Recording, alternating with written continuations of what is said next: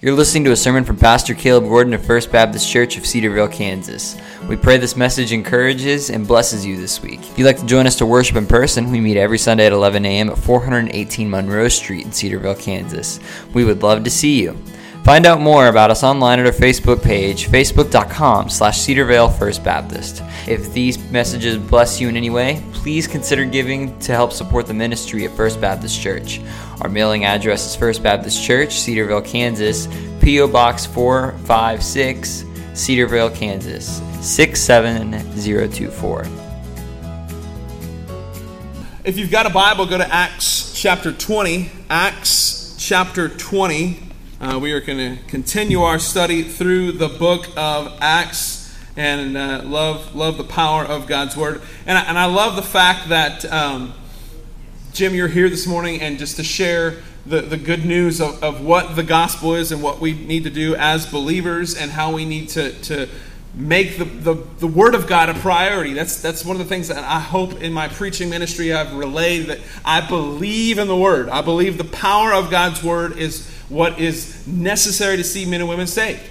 And if we're doing anything other than preaching the Word of God, we're wasting our time. And so I'm thankful to the Lord for the Word of God. And so we're going to be in Acts chapter 20.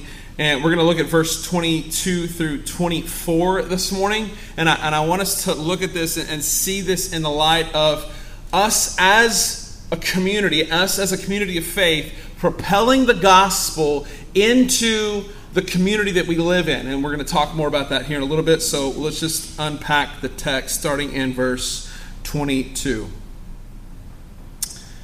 And now, compelled by the Spirit, I'm going to Jerusalem. Now, let's back it up.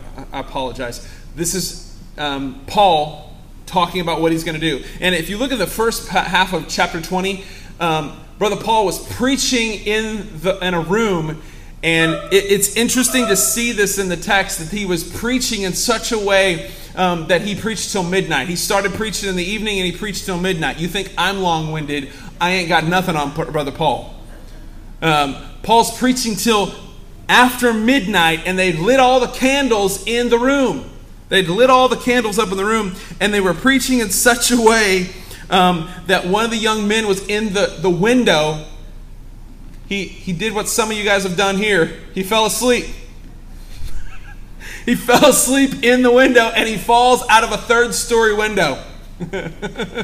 and hits the ground. I don't know if anybody in here ever fallen out of a third... Jim, you ever fallen out of a third-story window? Not today. Not this week. Okay, fair enough. I've never fallen out of a third-story window. I've fallen out of a first-story window, just being silly, and it hurt. I can't imagine what falling out of a third-story window does. But Paul goes down in verse 10, and he bends over him and taking him by his arms, he says, "Don't be alarmed. His life is still in him. He ain't dead. We'll keep preaching." Let's just keep going. And so I just found that funny in the text. So they're having a church service, and he's encouraging the church here in Ephesus, and he's talking to them about what is happening in this area and what he needs to do. And so he starts in verse 22, and he says, "Now I'm compelled by the Spirit," back in verse 22, "compelled by the Spirit, I'm going to Jerusalem, not knowing what will happen to me there. I only know that in every city the Holy Spirit warns me that prison and hardship are facing me." You imagine that as a ministry calling? Listen, I don't know what's going to happen in the cities where I go preach, but I know if one thing's for sure, the Holy Spirit told me I'm going to go to prison and there's going to be hardships. I don't know anybody in the church that's, you know what, sign me up for that. I know that Awanas can be crazy, but I don't think anybody's signing up for prison and hardship. But Paul was going to preach, and he says, I don't know what's going to face me, but I do know this, that prison and hardship are coming this way. Now, here's what I love. Even though that's coming my way, what's the next thing we see in verse 24? "However, I consider my life worth nothing to me. My only aim, my only goal is to finish the race and complete the task the Lord Jesus Christ has given me. And that task being to testify to the good news of God's grace." This is the word of the Lord this morning. This is good stuff. And not because I say it, but because God said it. Amen? Amen? Okay, so you and I, we live in America. We are blessed to live in a nation that has been very, very blessed to do what we do. To be able to say the things we do, to be able to do the things we do, to be able to go the places that we can go. We are a blessed people, but we live in a generation that is hostile towards the gospel of the Lord Jesus Christ. And this is why I think so many Christians don't want to openly proclaim and talk about the good news of Jesus, is because they're worried about what the repercussions will be. Because we are getting into a place in the world today that if you talk about Jesus, if we had backed this up 40 years ago, and listen, we talked about Christ, there wouldn't be major implications. 40 years ago, there was not major implications for you standing for the Word of God. Shoot, 25 years ago, there wasn't major implications. There were great things to happen. You could build a career on doing this thing. You could do amazing things in ministry in America. But now, if you live biblically, if you trust the Word of God, we live in a generation that is openly hostile. I have many, many dear fellow pastor friends who attempt to preach on the streets. Like they have a heartfelt desire to not just preach in the pulpit, they want to preach in the streets. So I've got a friend who preaches in the streets of Chicago. I've got brothers who preach in the streets of Tulsa, Oklahoma City. They're on the streets preaching, and they are physically sometimes assaulted. They're mocked, and some of them are even arrested. I've gotten video in the last year of brothers being arrested for preaching the gospel, the Lord Jesus Christ, in Oklahoma, the buckle of the Bible Belt. We got brothers that are being arrested for preaching and singing hymns that we just sang like that. Singing and preaching, they're being arrested. This stuff is happening in our midst. But even though this happens, Acts, you'll find in the book of Acts, as we read through this, you're going to find this is what was happening to pastors, preachers, in the book of Acts. And not only was that happening to the pastors and the preachers, but it was also happening to those that were in the church. Those that were followers of the Lord Jesus Christ just by default as the members. They were standing for righteousness, standing for godliness, and they too were being arrested and placed into harm's way. Because here's the thing, the enemy doesn't like it when we stand for the truth of God's word and we're hamstrung by the forces of evil, because the enemy wants to destroy us. We just saw that video of that pastor. Listen, they didn't want him born. This brother is now a force to be reckoned with. He wants to see men and women saved.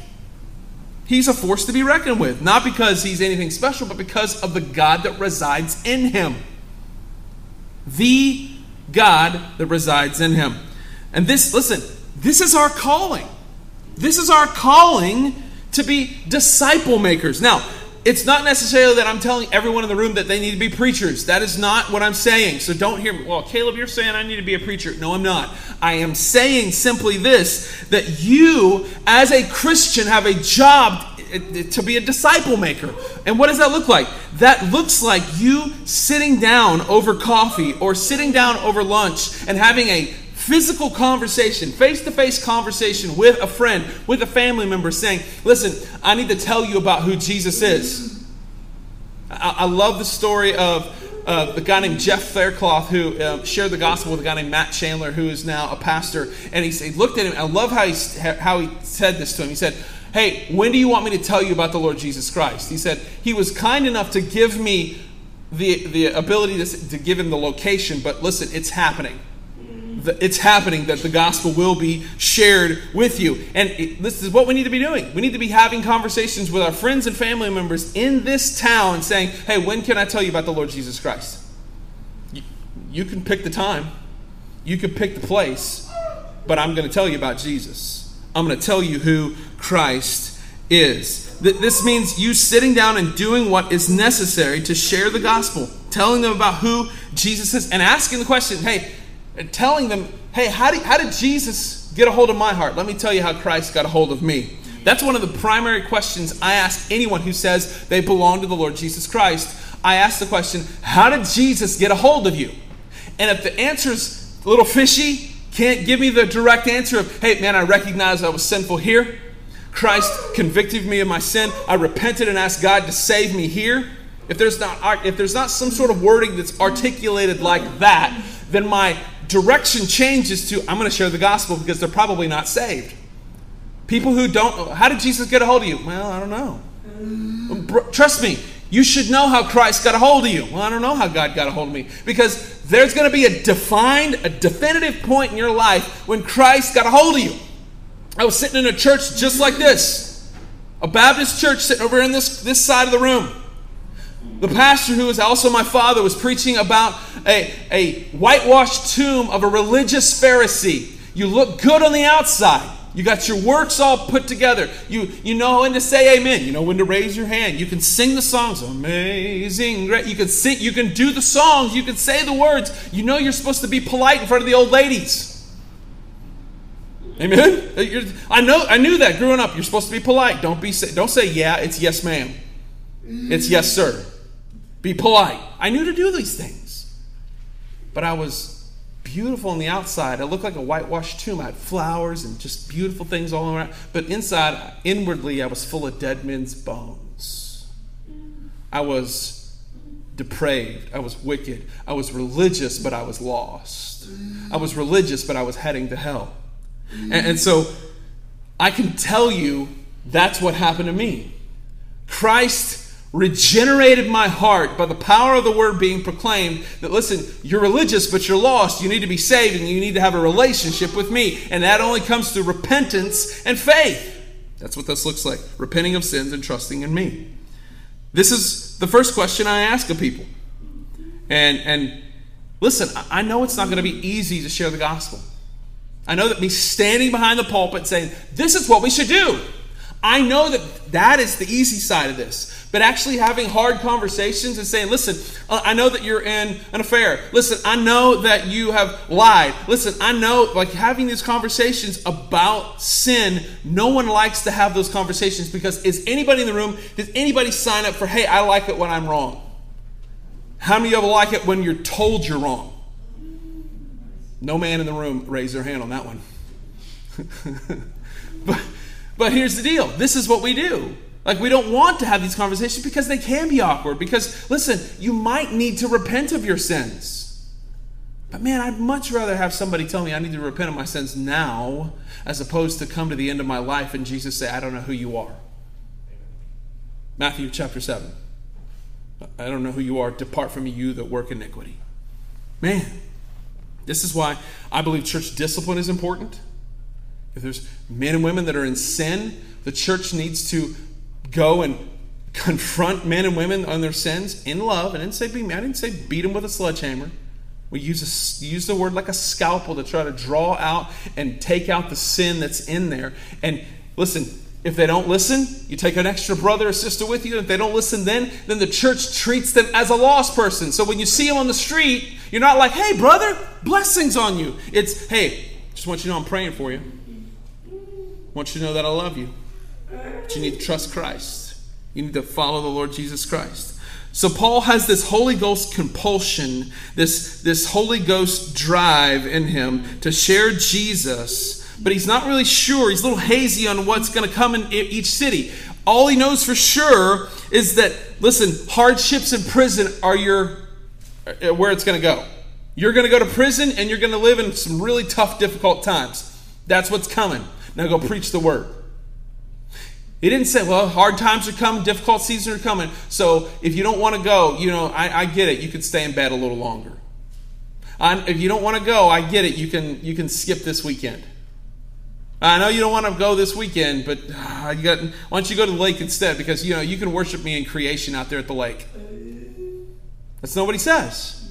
The Holy Ghost says, go preach, go do what you need to do. And listen, it's going to be rough and you're probably going to go to jail for it.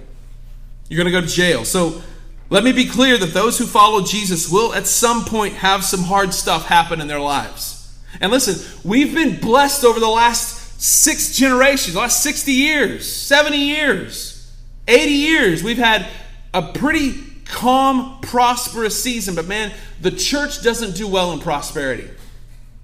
We really struggle with prosperity. We just like shooting ourselves in the foot. But man, when we're living in hardships and difficult seasons, man, we are alive and ferocious and bold. And man, I pray for that. I pray for difficult seasons because it causes us not to look at the world and say, I love this place. It looks at Jesus and we say, man, I love Jesus. I love Christ. So Paul's got this compulsion, and this is what we're called to do. We're called to do hard things. And what we have to do is we have to consider our own lives as nothing. We need to consider our possessions as nothing. And we need to consider this. We have one job to do God's calling in our lives. I think of Ephesians chapter 2, verse 10. For we are his workmanship. For we are his workmanship. God created us. He made us. We are his workmanship. We are his handiwork. We are his, created in Christ Jesus for good works, which God has prepared beforehand that we should walk in them. So we're called to walk in a path that God has created for us to walk. And that's not always going to be an easy path. Scripture says that the way that leads to life everlasting is narrow and it's difficult. It's narrow and it's difficult. Talking to people about Jesus, sharing the gospel of Lord Jesus Christ can sometimes be difficult. Now, there's seasons and places and times when it's easy, but more often than not, it is difficult to share the Lord Jesus Christ with people. Because, listen, sinful humanity is hostile to the things of God because they are by nature children of wrath, according to Ephesians chapter 2. So they have this innate, built-in desire to fight the things of God. That's what's built in. But it's needed that we share the gospel because their eternity is at stake.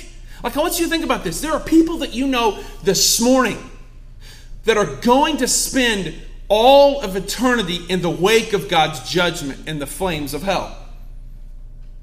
It's not going to, 2-week stint, going to go there for a month, going to get a year of this.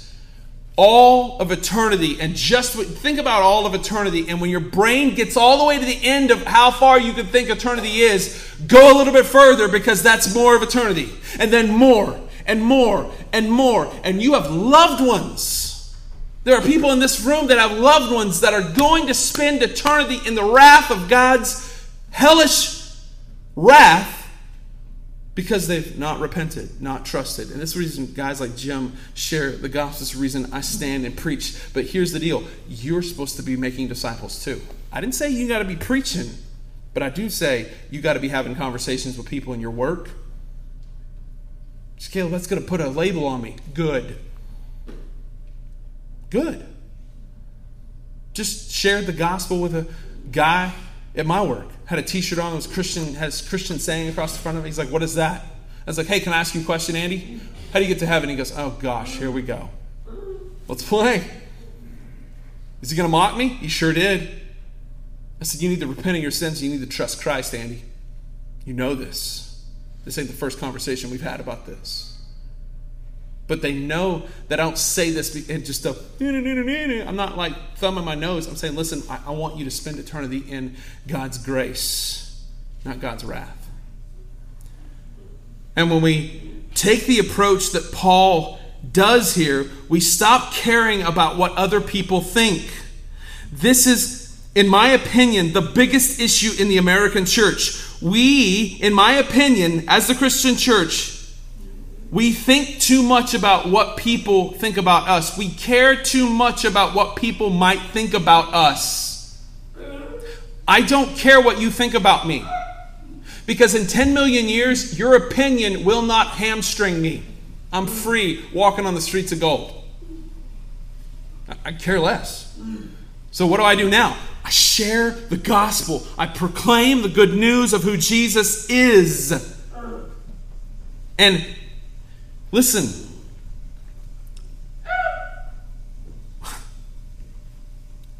we need men and women who have this same approach that Paul takes. To stop thinking about how much our lives matter, and we need to move out of that. And we need to just simply take death to the idea that everything would look better with me just keeping my mouth shut. That's not true. Everything would change if we as a church would start to open our mouths in conversations around the dinner table, around the coffee shop, around the places we go, in the grocery stores where we go, and we have conversations about who the Lord Jesus Christ is. We have to put this in perspective. We've put too much value on preserving our own skin and our own reputations. Paul says it best. Philippians chapter 1, verse 21 through 24. He says, however, I consider my life worth nothing to me. I apologize. We'll get to Philippians. He says in Acts, he says, I consider my life nothing. And I only have a goal. I have one goal, to finish the race. Do we want to finish the race strong? Like, listen, I know that there's the goal is that, hey, we got to start the race strong. But if you go in any marathon, any guy that pops off at the gun and he's running hard and he's going fast, but he doesn't finish strong, isn't worth his salt. It's the guy that's just consistently just, all right, we're going to go. Going to keep moving forward. Going to keep pressing on. I want to finish the race well. I want to finish the race and complete my task. That's what we're called. Paul echoes this in Philippians chapter 1, verses 21 through 24. For me to live is who? Christ. And to die is gain. If I live in the flesh, that means fruitful labor for me. Yet, which shall I choose? I cannot tell you. I'm hard pressed between the two. My desire is to depart. I want to die and go spend eternity with the Lord Jesus Christ. But it's necessary for me to remain in the flesh on your account. On your account. So Paul has one goal, and that is to love Jesus supremely and preach the gospel. That's it. And as I read the book of Acts, I so badly want to be like Paul. I so badly want to have a ferocious appetite for the things of God, and that the world would mean nothing to me, and that Christ would mean all things. 1 Corinthians chapter 10, verses 33 and then chapter 11, verse 1 say, just as I try to please everyone, I do not seek my own advantages, but that of many, that they might be saved. So Paul says, listen, I'm trying to be all things to all people, and my hope is that I could see them saved. And then he says in chapter 11, verse 1, be an imitator of me as I imitate Christ. So we should be doing what we do to see men and women saved by the grace and the power of the Lord Jesus Christ. And we're to imitate. Listen, Paul said, listen, imitate me as I imitate Christ. He didn't say imitate me and then just leave it. He says imitate me as I imitate the Lord Jesus Christ. We are to imitate. We're called by the scriptures to imitate Paul. So what did Paul do? He counted his life as nothing. He proclaimed the gospel to whoever would listen. We're to strive to be holy like Paul. To be holy because Paul says, imitate me as I imitate Christ. We're to be holy as Christ is holy. We're to look to Christ as the author and the finisher of our faith. We're to look to Christ as our example. That's what we're supposed to do. That's the reason we can look at Paul and say, I'm going to imitate Paul, because Paul had one desire. I want to be like Jesus. And that's what every one of us in here who has been redeemed and bought by the blood of the Lord Jesus Christ needs to be doing. We need to be standing firm in the Word of God saying, I'll follow you, Christ, regardless of the cost. Regardless of what it looks like. Regardless if people make fun of me. Regardless if family ostracizes me. I'm going to follow you and I'm going to love you and I'm going to proclaim the good news to those that are in my sphere of influence. We are called to complete one task. And that task, according to the text, is to testify to the good news of the Lord Jesus Christ's grace. So that means you testify, listen, here's who I was. But by God's grace, here's who I am. I was a wretched, wicked sinner, but God saved me. That's what the gentleman who wrote Amazing Grace, how sweet the sound that saved a wretch like me. You know who that brother was? He was a slave trader who took human beings' lives and turned them into property and less than cattle. And the gospel comes in and says, you can't do that. All men are created equal by their Creator. They're endowed with certain innate. I know. And you say, Caleb, you're not quoting the Bible. I'm quoting, yes, the Constitution, but the Constitution takes its root from the Scriptures, because that idea that all men are created equal is a biblical idea. It's not an American idea. It is a biblical idea that all men are created equal. So what happens? He is changed and he fights to abolish slavery. He becomes one of the men that fights to abolish slavery. Watch the movie Amazing Grace. Such a fantastic film of that story. Such a great, amazing thing. So this is what we should be doing. Testifying of the good news of the Lord Jesus Christ to everyone. Why?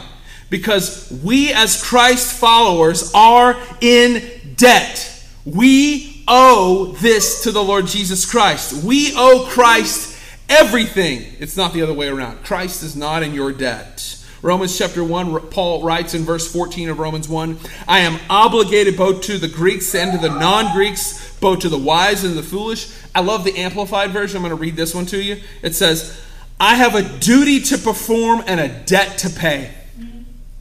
I've got a duty to perform and a debt to pay. Listen, we have been called by God to do something. And sitting and consuming is not that calling. You to sit here for an hour and listen and then to leave and do nothing is not the calling. The calling is to what?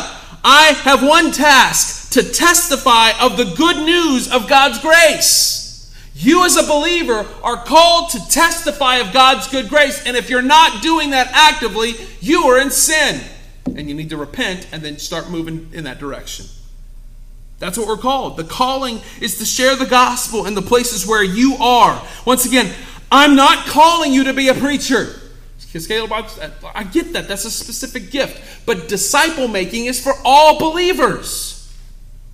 Period. I'm calling us as Christ followers to long to see people saved. Do you long to see family members saved? Well, yeah, Caleb. Then what are you doing? Well, I'm sitting in the corner thinking and praying, hoping. Okay. That's a good start. But faith without works is dead. No, I'm gonna believe God. Well, maybe God's going to be the vessel that's used to share the gospel. Never forget the story. It was a flood that happened. Lady gets out of her house. Flood's coming. She gets on her roof, and a guy comes by in a boat and says, "Hey, listen, you want to hop in? We'll save you. I'm trusting the Lord to save me." Okay, paddle on. Helicopter flies over with a bullhorn. "Hey, I'm here to grab the ladder, we'll save you." She screams back up, "I'm trusting that God will save me. Go on." She dies in the flood and drowns, and she ends up at the pearly gates. And I said, what are you doing here? So I was trusting you to save me. He's like, I sent you a boat and a helicopter. What else do you need? Some of us need to start doing more than just, I'm just going to trust God. Step out in faith and do what God's called you to do. What I would like to do is to challenge some of you to take these scriptures and go this week. This is a simple thing. Just take a couple of these. Go to somebody's house. Knock on their door. Hey, my name's Caleb Gordon. I go to First Baptist Church. Listen, I know we're neighbors. I know my kids go to school with your kids. I'd love to invite you to come to church. This is just this is a John and Romans Bible. It's got the plan of salvation. And listen, we've got information on our church. Our service times are on here. And just some good information about Bible studies. We'd love for you to come to church with us. Love to see you there. That's pretty simple.